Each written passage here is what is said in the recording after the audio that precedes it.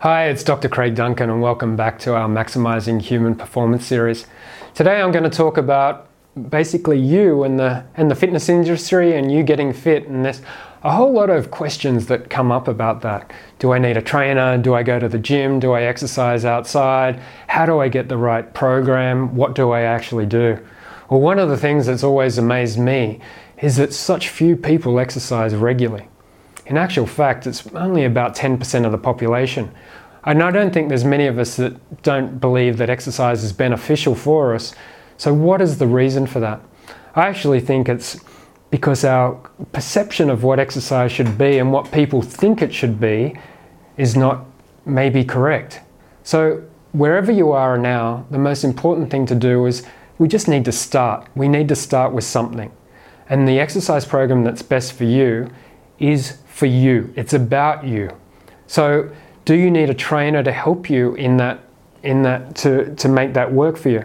Well, only you can answer that. But if you are struggling with motivation, it could be the answer. If you're struggling for accountability, it could be the answer. If you don't really know what to do, you need to get someone to write a program for you. But there's no point us doing all this and not doing it. So fundamentally, what we want to do is have a commitment to exercise regularly or to be active regularly. And that might mean just walking the dog. That is better than doing nothing. See, often we are so overwhelmed with information that we don't do anything because we think, oh, I can't do this, what I'm seeing on YouTube. I can't do this, what my friend is doing, so I won't do anything. Even if you're active for 10 minutes a day, that's going to be much better than if you were doing nothing. So have some commitment to just being more active than what you are now. And then if we tick off that, then we can progress. So trainers. Often people have trainers, and like anything, there's good and there's bad ones. What are you going to look for in a trainer? Well, I think the fundamental thing is that they've got empathy for you, that they understand you, and that they want to get the best for you. And it's those questions that they ask which will help you identify if this is the right trainer for you. But you have to be upfront with them as well. You have to identify what are your limitations. So it's very important that you sit down first and say, okay, this is what I want to achieve with an exercise program. This is what I need to do. And then that can help you with a trainer. Now the trainer might take you to the gym or they might take you to the outside. It doesn't matter. And then the other question that I get often asked is, well, do I have to go to the gym? And gyms are great. They often, they offer a lot of variety, a lot of equipment, but it's not necessarily good if it's a hassle to get to that gym. If it's easier for you just to go outside and do something there, all I keep getting back to is you've just got to do something. So there's no point signing up for a gym if you're not going to go. However, on the flip side of that is if you sign up to the gym and that's going to motivate you, then that's a really good thing. And often they say if you pay money for something, it's going to be great motivation for you to do it. But you've got to ask yourself that question. If you've failed and you've had a gym membership before and it hasn't been successful, signing up again doesn't mean it's going to be more successful. And then signing up again doesn't mean it's going to be more successful. It comes back to why weren't you successful? Was it the convenience? Was it difficult to get to? You didn't like the environment. So it doesn't need to be a gym that you need to go to. It could be just exercising outside. You don't necessarily need a trainer, okay? It's what you decide is best for you. At first, if you're not exercising right this moment, if you haven't been exercising regularly, ask yourself the questions, why? What are the obstacles? What's stopping you doing that? If you can identify first that you know it's going to be advantageous, and we know exercise is going to improve your health.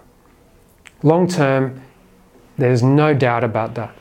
You will live probably a longer life, a higher quality life if you are exercising. It reduces many risks of diseases, and we know that. I don't think there's anyone watching this that doesn't know it's important. But why don't we do it regularly? That's the question. And only you can answer that. So it has to become a habit like anything else. But if it's pushed at us, I think, and if it's the exercise regime that doesn't fit your lifestyle, it's not going to work. You're not going to change, okay, in respect to that. It has to be something, it has to come from you. And the more we can look at that, because there's no doubt, if you said to me, I've got 15 minutes a day to exercise, I don't like doing this and I don't like doing that and I don't like doing this, well, maybe we can come up for a solution that you do like doing, because that can be done. And that's a good trainer for you. Don't let a trainer push what they believe they like to do onto you. See what's right for you, because I know there's an exercise solution for every one of you. Everyone. And it doesn't matter what time constraints you have, what you like or don't like. We can find something to get you more active. The other thing is, I often find people say that they started an exercise program and they're not getting results. There's a reason for that, because I think we have to identify what results are. You know, what are you looking for? So we start an exercise program and not get the results. Often that's because we don't have the nutrition right. Now look, I don't want to start, if you start everything all at once, like exercise and strict nutrition, people often make that mistake.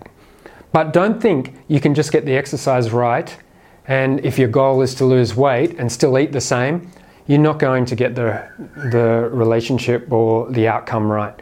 In actual fact, they say the best exercise you can do from weight loss is pushing yourself away from the dinner table.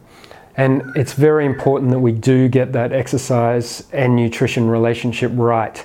However, we've got to work slowly at it, okay? If it's taken you, and say you've put on weight over 15 years and you've put on 15 kilos, too often we think we're going to lose that inside a few months. And do you know what? 98% of people that actually do lose weight, they put that weight back on and they put more on. Why? Because they haven't really committed to a change of lifestyle.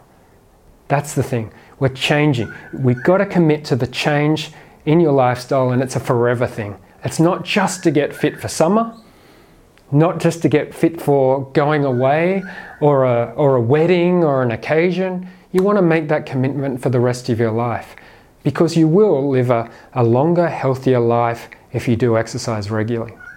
Anyway, thanks for listening to this longer version, this podcast. These come out once a month, and stay tuned for the next one.